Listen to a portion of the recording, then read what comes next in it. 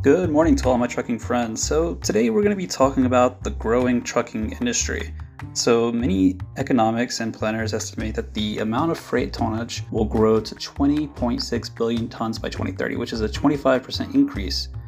Freight revenues will grow over 50%. However, trucking market share of freight industry will drop slightly as more emissions regulations are passed, fuel prices rise in the long term, and more cities invest heavily in rail intermodal for long-haul freight, which reduces city congestion. Industry experts estimate that by or before 2030, trucking revenue will total over $1 trillion in the United States alone. Ongoing coronavirus pandemic has shown the world just how important truck drivers are to keep your local grocery store shelves stocked. The country literally could not function without our truck drivers. If that isn't the truth, I don't know what is. All right, guys, we'll talk to you soon. Please do us a favor and go ahead and subscribe to this channel, as it will help us greatly, and be sure to follow ELE's social media accounts.